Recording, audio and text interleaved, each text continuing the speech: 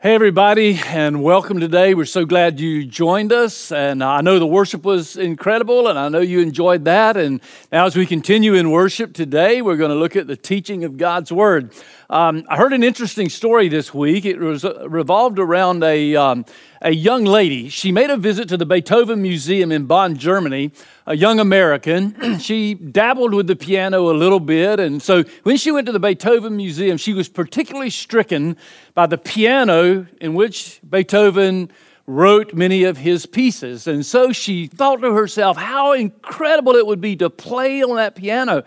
So she asked the guard, who first said no, and then with a generous tip, he finally consented to let her go up and pick at the piano. So she sat down and she picked out a little bit of Moonlight Sonata, and then as she finished, she looked at the guard and walked off the stage, and as she was walking toward him, she said, "I bet some of the famous pianists that come in here can't wait to play on that piano. Am I right?" To which he completely shocked her and said, "No." She said, "What? I can't believe they wouldn't want to." He said, "Not long ago, Paderewski was here." And Paderewski, you may or may not know, was the famed Polish pianist, the greatest in the world at that time. Paderewski came in, but he didn't ask to play it. She said, "Why not?" He said the Paderewski's comment was that he did not feel worthy to touch the piano that Beethoven had written on. Now, why that story? I think is pretty incredible because there's a principle here that I think is pretty important. Ironically, the more competent we are, the less competent we feel. And sometimes the less competent we are, the more competent we feel. And in a similar way, the more mature we are, the less important we feel. I say that because this book of James has been leading us on a journey to discover spiritual maturity. It's talked to us about how important spiritual maturity is. It's talked to us about what spiritual maturity looks like, how it's built on character, and now we're talking today about another characteristic of purity. Last week, we looked at the characteristic of wisdom and why godly wisdom was important and why worldly wisdom is at best incomplete. It only is able to focus on itself and not on God or on others. Today, we're looking at another characteristic of spiritual maturity, and that is, oddly enough, humility. I'm not sure when you think about characteristics of a spiritual maturity, if humility was one that you thought about immediately. I'm not sure would be at the top of my list. I'm not sure it would be the first thing I would think about, and yet James is going to tell us that those who are spiritually mature think less of themselves. And we think of the fact that humility is important. In fact, James is going to say this. He's going to say to be spiritually mature, you have to be humble. Last week we said if you're to be spiritually mature, you have to have godly wisdom. Today, I want to talk about this subject. To be spiritually mature, you have to be humble. Humility has to be a part of our lives. So let's go to our text. We're in James chapter 4, and let's begin to work our way through this text and see how James works up to this idea of spiritual maturity and humility and repentance and all the things that build into us the character and grows us into what God wants us to be, grows us into the fullness of the stature of Christ, as Paul wrote to the Ephesian church. Now, we're really going to focus beginning on verse 7, but I want to go all the way back to the beginning so that we can see some context here. I think the context, the foundation that he lays in the opening 6 verses help us to understand the meaning of the last few verses we're going to look at. Basically, in these opening verses, James is going to remind us of the wretched condition of our souls. He's going to remind us, now I know this isn't going to sound like fun, but he's going to remind us honestly of our sinfulness and of the need that we have for salvation through Jesus Christ. So let's just kind of jump in and begin reading with verse number 1, and we'll read through the first 6, but may stop a little bit along the way. James says, What is the source of wars and fights among you? Don't they come from your passions that wage war within you? You desire and do not have. You murder and covet and cannot obtain. Now watch this. You fight and wage war. You do not have because you do not ask. You ask and don't receive because you ask with wrong motives, so that you may spend it on your pleasures. So James begins this chapter by reminding us of the issue that we all have with self-centeredness and pride. Why do we have wars? I don't know about you. I find it a little comforting, oddly enough, or cynically enough. I don't know. I find it a little comforting that the early church also had church wars, also had arguments, and also had confrontations. And he says, why do you have these things? And it's because of our pride. Why is it you don't have what you need? Because you don't ask. Why would we not ask? Because pride tends to make us think, hey, I can do this on my own. I don't really need God. I'm all right. I can move forward. Well, let's read on. He says in verse number 4, you adulterous people. Now he's got their attention, right? You adulterous people. We'll talk about that in a minute. Don't you know that friendship with the world is hostility toward God? So whoever wants to be the friend of the world becomes the enemy of God. Or do you think it's without reason that the Scripture says the Spirit He made to dwell in us envies intensely, but He gives greater grace? There's another one of those but God moments, right? But He, that is but God, gives greater grace. Therefore, He says, God resists the proud, but gives grace to the humble. Now that sets us up. James looks at the people and he says, we need to deal with issues. You're having issues in the church. You're having issues with one another because there's a problem of pride and ego, sinfulness and self-centeredness in your life. In fact, he is so blunt that he says to them, you all are sinners. You adulterous generation, he says. Now, you might be wondering, what in the world is he talking about here? But they knew exactly. Remember, the first of the book reminds us or tells us that James's audience are Jews of the Jews have been dispersed from Jerusalem. He's writing to Jewish Christians. Now, keep in mind, too, I'm sure that as he writes to this Jewish church, there are Jewish Christians, but there are probably some on the edge as well. There are likely some Jews who are thinking about this Jesus, thinking about this new way. Maybe their brother has decided to follow Christ, or maybe a parent, or maybe a friend. So I'm certain there's both. But James seems to be targeting the believers here, the Jewish Christians. Now, they would know exactly what James is doing when he calls them an adulterous generation. Direct reference back to the Old Testament, to the Jewish scriptures, where God would often refer to his people Israel as an adulterous nation, as an adulterous generation. What's he talking about? He's talking about what we think about as adultery, and that is an unfaithfulness, a lack of keeping the commitment that was made. You see, God is a jealous God. That's another whole subject, but think about it. And God, who has claimed us, we his people as his bride, is jealous of us. And when we are unfaithful, we become an adulterous situation with our God.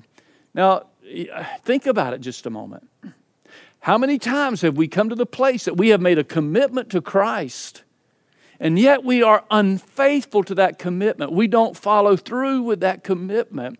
We abandon that commitment, chase after other gods, follow after other desires, chase after other ambitions. So James is getting their attention and saying, you're an adulterous generation. You've not been faithful. You who were once committed to your God, you have now left him, and you need a return. You need to turn and come back to God. And he says, as sinful as you are and as terrible as this is, God still extends grace to you. God, who is a jealous and a holy God, also is a God of grace and says to you, I want a relationship with you. And so thus begins where we're going to pick up now a series of ideas, a series of imperatives really that talk about how it is that we can turn from our sins and come back to a relationship, a right relationship with God. The words you hear sometimes in church, the words you hear in the scripture a lot is the word repent. Repent. I know you've probably seen signs at ball games. You've seen signs, billboards along the road, and all of them say repent. And I don't know what comes to your mind when you say that, but really it just has the idea of turning away from our sin and turning to God through Jesus Christ. So let's begin now with verse 7 and look through verse 10 and see what he says about this idea of repentance and what's the value, where does it lead, and what's the value of it, and how does it relate to spiritual maturity. I think what we have is next some steps that James outlines toward spiritual maturity. All right? There's 3 here that I want to share with you. There may be more. I'm sure this is not an exhaustive list, but it's the ones that James deals with here in our text. We begin with verse number 7, and the idea is that we return to God. We return to God. Verse 7 and 8. He says, therefore. Now remember, therefore makes us go back. That's why we started with the first 6. Because of what we said, because of what I've said, James says, therefore, submit to God. Resist the devil, and he will flee from you. Draw near to God, and he will draw near to you. So James says the first step, the first thing we need to do is to return to God. Return to God. It starts with submission. Now, I want to challenge you in the next few moments as we think about these thoughts. I want to challenge you. What's your relationship with God? What's your standing? What's your maturity level? Where are you in this walk, this journey of Christian life? I want to ask you, do you need to return to God? You say, well, I'm not sure. Let's talk about that. Well, what does it involve? First of all, it involves submitting to God. It all starts there. James says that God gives grace to the humble, to those who will submit. Submission implies humility. Now, we did a whole series on humility not too long ago. You can go and find that in archives and look through that on your own time. But the Bible has much to say, and the New Testament in particular, about humility and the need for us to humble ourselves. Nowhere is it any more clear than right here, where James tells them you must submit to God. You submit yourselves to God. It starts there. And then the next step is closely akin, and that is to resist the devil. He says, submit yourself to God and then resist the devil. Now, what do you mean resist the devil? I said last week that sometimes, I know many of you are still trying to figure out this whole faith thing, and you're trying to figure out, is the Bible real? Is Jesus just a person, or is he who Christians say he is? Or is there some other way? And you're trying to figure it out. Well, I'm telling you, as you look into this realm, and as you move into the realm of the spiritual, there is a spiritual world. And there is a devil, there are demons, we talked about last week. That's for real. I know it may not seem like it right now to you, or maybe it has. But the truth of the matter, James says, resist the devil. I think you were thinking, okay, it's not just ignoring the devil, it's an active resistance. It's saying, get away from me. Leave me. Quit pestering me. It's the idea that we actively resist. Now, one of the ways we do that, by the way, is the discipline of dealing with temptation in our lives, right? Now, sometimes I agree that we enter into temptation. I'm not sure we even need the influence of the devil to enter into temptation. Our flesh seems to be sufficient for that. But certainly there are times when the devil or one of his representatives will tempt us in some way. And other scripture, Paul says the same thing about that James says here. Resist that. Turn from that. You don't have to submit. You don't have to succumb to that. Submit to God, not to the lure of the devil. I think that's the idea. And then third, he says that returning to God has the idea of drawing near to God. drawing near to God. In moments of darkness, in moments of distress, in moments of temptation, in moments of trial, in desert places, in dark places, in hard places in life, in moments of hurt, moments of confusion, don't turn away from God, but draw near to God. I'm often saddened, burdened by the fact that I see people who in their darkest moments or most confusing days will turn their back on God. I think sometimes we believe the lie that comes to our minds, the lie that says God doesn't care for me. If God really cared for me, He wouldn't allow this to happen. If God really cared for me, He would help me here. And when we get in a dark moment, if we're not careful, we turn from God. And by the way, we turn from other people who are friends, other people who could help us.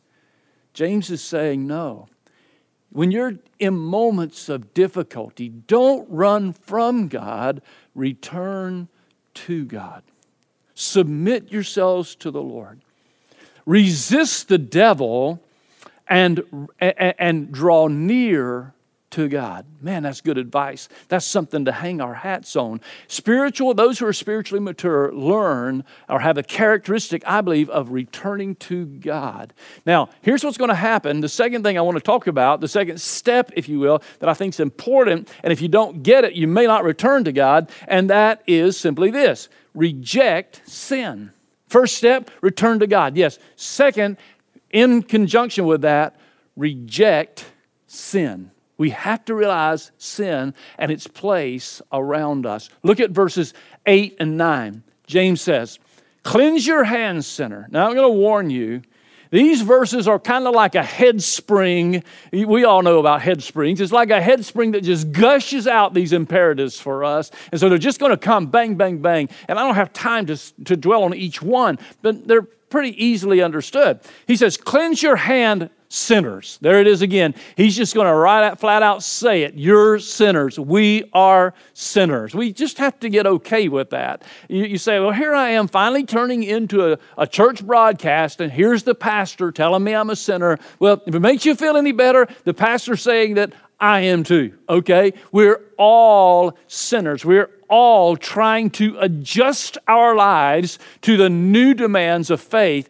and the faith journey that comes to us. It's a constant, lifelong adjustment. Sin comes naturally to us. This new walk, this growing in our faith, this moving towards spiritual maturity is anything but natural and demands adjustments to our lives and adjustments to our habits and adjustments to our faith. So he says, cleanse your hands, sinners, and purify your hearts, you double-minded. Double-minded meaning what? Well, maybe this is a reference back to the adulterous generation thing, right? Maybe this has in mind the idea that you're double-minded because while you have committed your heart and life to Christ, you've also given your heart and life to another idol, to another god, little g. You've given your heart and life to another desire. There's something you desire more than God. There's something that you aspire to more than humility. There's something that you desire and worship even beyond our loving Savior. So many of us are double-minded. I'm so glad James wrote this because, listen, while it was true of his followers and his friends in that first century, it is true of us today in 2020. We want to have our feet somehow in both worlds. We want it somehow in the world of faith, but somehow in the secular world as well. We want to kind of straddle the fence. We want to be on both sides. And James says that's being double-minded. You need to understand that we purify our hearts. And then he adds in verse 9, be miserable and mourn and weep. Let your laughter be turned to mourning and your joy to gloom. Now, all that sounds a little bit counterintuitive to us, doesn't it? And probably right now you're thinking to yourself, so why exactly did I tune in today? I mean, why exactly have I already clicked on this thing and gotten this thing off? Because somehow when we look at the idea of rejecting sin, we have to first of all understand our need for a daily cleansing. We have to understand our condition in sin. We have to understand that we're sinners. We have to understand that we are far from God. We have to understand that sin separates us from God. We have to understand that sin stunts our growth and maturity, and it has to be dealt with. And now you're saying the way to deal with that is to what? Be miserable? What? You're saying that in order to do that, I have to be mournful? I have to have no joy in my life? I think what he's saying is we have to take sin seriously. We have to understand the serious nature of sin in our lives. We can't take it lightly. We can't laugh it off. I would rather look at my sin, my failure. I would rather look at my incompetency spiritually and just laugh it off. And he's saying, wait a minute. There's more to it than you think. We would like to just shrug it off and say, you know what? I'm not as bad as another person, so surely everything's okay. Well, no. He's saying that we have to take sin seriously. We have to not merely just feel bad about it, but we have to turn from it. That's repentance. That's rejecting sin. You see, rejecting sin means I'm turning from my sin and returning to God. I'm choosing God's way, not sin's way. That means often I'm choosing God's way, not my way. Frankly, for the most part, even the Bible admits that sin is pleasurable for the moment. And we enjoy walking in that sin. The problem is, consequences of that sin are sure to follow. Because sin always separates us from God. And separation from God always ultimately results in death. So what do we do with that? We have to make a decision. Are we going to continue in our sin? Well, you say, I might as well. Nobody knows about it. Nobody knows about it right now. There's another little verse in the Bible that says this, be sure your sin will find you out. If you live long enough, you will discover the reality and the truth of that verse. And you will discover that it is found out. So what am I going to do with my sin? Am I going to continue to walk in it? I'm doing all right so far, Eddie. So far, everything's working out, and so far, no big deal. And I'm telling you, at some point it will be. And then some of you are walking in that sin because you don't know how to get out of it. You don't know how to get away from it. You're not enjoying it. You're just continuing because you don't know what to do with it. James is saying reject it. Take it seriously. Understand the consequence. And then reject it. Turn from it. I'm afraid too many of us as Christians, my friends, think of repentance as just telling God, oh, I'm sorry. I'm sorry.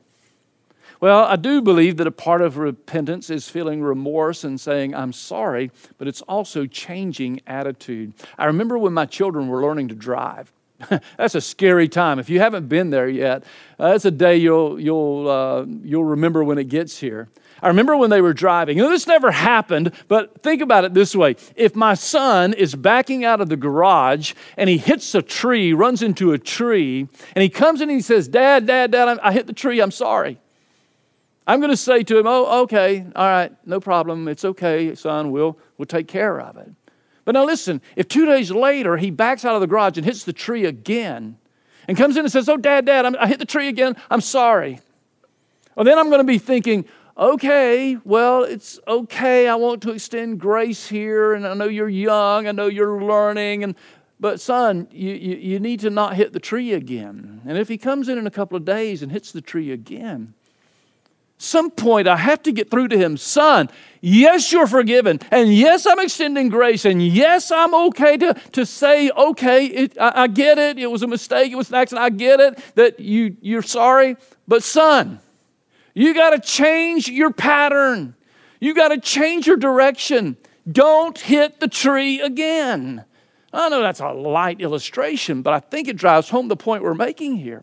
And that is while God is rich in grace, as we read in verse 6, while God is a God of grace, listen carefully, We do ourselves no favor by continuing to back into the same tree. And God says reject that, return from that, remove from that, turn away from that. Turn away from, reject sin, turn to God. That, my friend, is repentance. And there's one more thing in verse 10. And that is another step toward this spiritual maturity is to pursue humility. To chase after humility. Now, here's what he says, verse 10. He says, humble yourselves. That's a pretty direct word. Humble yourselves before the Lord, and He will exalt you. To me, there's a very strong imperative there, and there's a very wonderful promise there. As God says, as James says to the people, under the inspiration of the Holy Spirit of God, James says, here's what you need to do. Ultimately, it comes down to this. Humble yourself. You know why I think that's so important? I think that's so important because until we humble ourselves, we will never recognize our sinful condition. We'll never admit that we're sinners.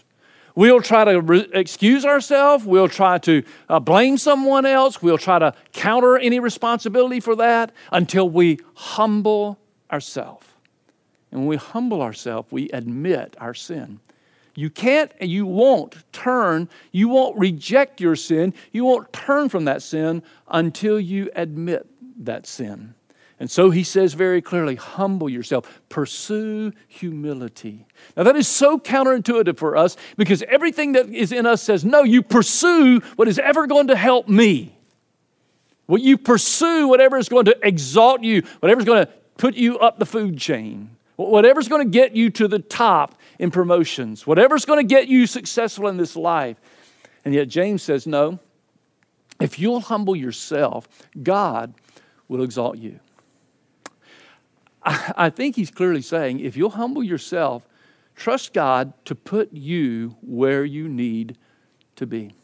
You say, no, Pastor, wait a minute. I know a lot of people who have humbled themselves before God and who I believe are very spiritual mature, who aren't very successful in this world. But can I tell you something? They are successful in their heart. They have something in their heart that the most successful businessmen in the world don't have. Our measure for success is often misleading. And when God exalts us, God places us to a position, a place that He wants us to be. So, the key to spiritual maturity is humility. I really believe that's what he's saying. Garnered through repentance. The key to spiritual maturity, one of the other characteristics of spiritual maturity is humility. Why?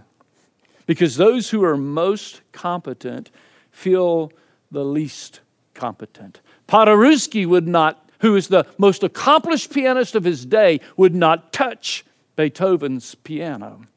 In the same way, those who are most spiritually mature today are those who are most humble. Find people that you know. Think of people that you know who are spiritually mature. And you'll find a person who's humble in heart, humble in spirit. And I didn't say perfect. I'm not sure we ever get to perfection in this until we are changed in glory. But you'll find someone who is mature. We need to pursue that purity, that humility. How do we do that? Through daily repentance, through regular repentance, through regularly returning to God and regularly rejecting sin and regularly pursuing humility. You see, the truth of the matter is, friend, it's a daily thing. It's not just a once-for-all thing. And by the way, it is so much more than just saying, I'm sorry. I think we need to understand that. Repentance is more than just saying, I'm sorry. You said, I'm sorry to God. But have you rejected sin? And have you turned to God? Have you mourned your sin? Or are you chasing after God who has all the answers for your life? Today I'm encouraging you, turn away from that sin. We call it repentance. Come to the place that we give our life to the one we pursue, we chase after, we draw near to God. Maybe for the first time.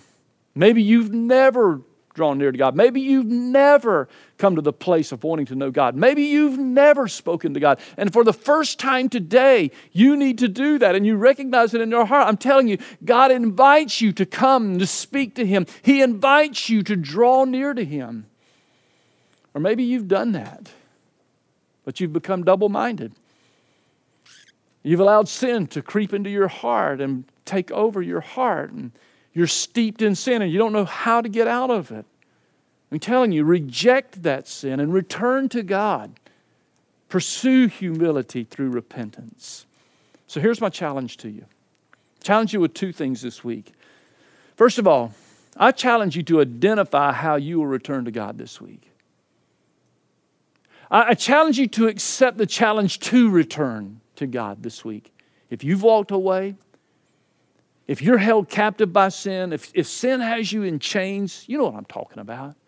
I don't know if I should use that language or not. Let me just say it this way. If sin has you so bound up that you're miserable, that you can't sleep, that you're afraid you're going to be found, identify that. And then secondly, identify where you need to repent this week. What's an area of your life where you're still chasing after sin? Where you're still letting sin rule and reign? Where you're still listening to the urge and the pull of the devil or your flesh? And you need to resist him and return to God. Identify areas where you will repent this week. I'm telling you, it'll make a difference in your life. It'll make a difference in your walk. And it will grow you into maturity. Now, we'd love to help you with that if we can. There's people who are waiting to pray for you right now. If you will simply click there on the website, there's a spot that just will immediately put you in touch with someone who's waiting right now to talk to you, to pray with you, to help you in whatever that might be. Someone who will just sit down with you in a private chat. This is not going all over the internet. And find out just how they can pray for you and what it is that you're going through. Tell you how you can find Jesus, a relationship with Jesus. Tell you how you can come to God, how you can reject that sin. Somebody would pray for you. And you say, well, I don't really need that help. I think I know how, Pastor Eddie. I just need to do it. Well, do it. But there's also a place on there where you could just click to us and wave your hand at us and say, hey, just want you to know that I've invited Christ into my heart today. Or I just want you to know I've made a decision to reject sin and return to God. Just want you guys to know that God's been working in my life and I'm listening. Why is that important? Well, it's important for you to acknowledge that, but it's also important for us because it encourages us. And we can rejoice with you. So I pray that you would do that today. That you'd come to the place that you would say, all right, I'm going to do more than just tell God I'm sorry. I'm going to reject sin and return to Him. Let me pray for you, could I? Heavenly Father, thank you for your grace. Thank you that even though we are adulterous people, double-minded sinners, that God, you're willing to forgive us and to cleanse us. And you're willing to give us life in abundance. Thank you for making provision on Calvary's cross years ago for our sin problem. And God, thank you for speaking to our heart through James and reminding us that sometimes we go astray. Sometimes we fall into sin or we walk into sin or we jump into sin. But no matter where we are, we can reject that sin, return to you. God, teach us the importance of humility today, understanding the wretchedness of our soul outside of Christ Himself. Help us today, God, to recognize the need to think of you and to think of others even before ourselves. God, I pray that you would remind us afresh of the importance of humility to our spiritual maturity. I pray in Jesus' name, amen.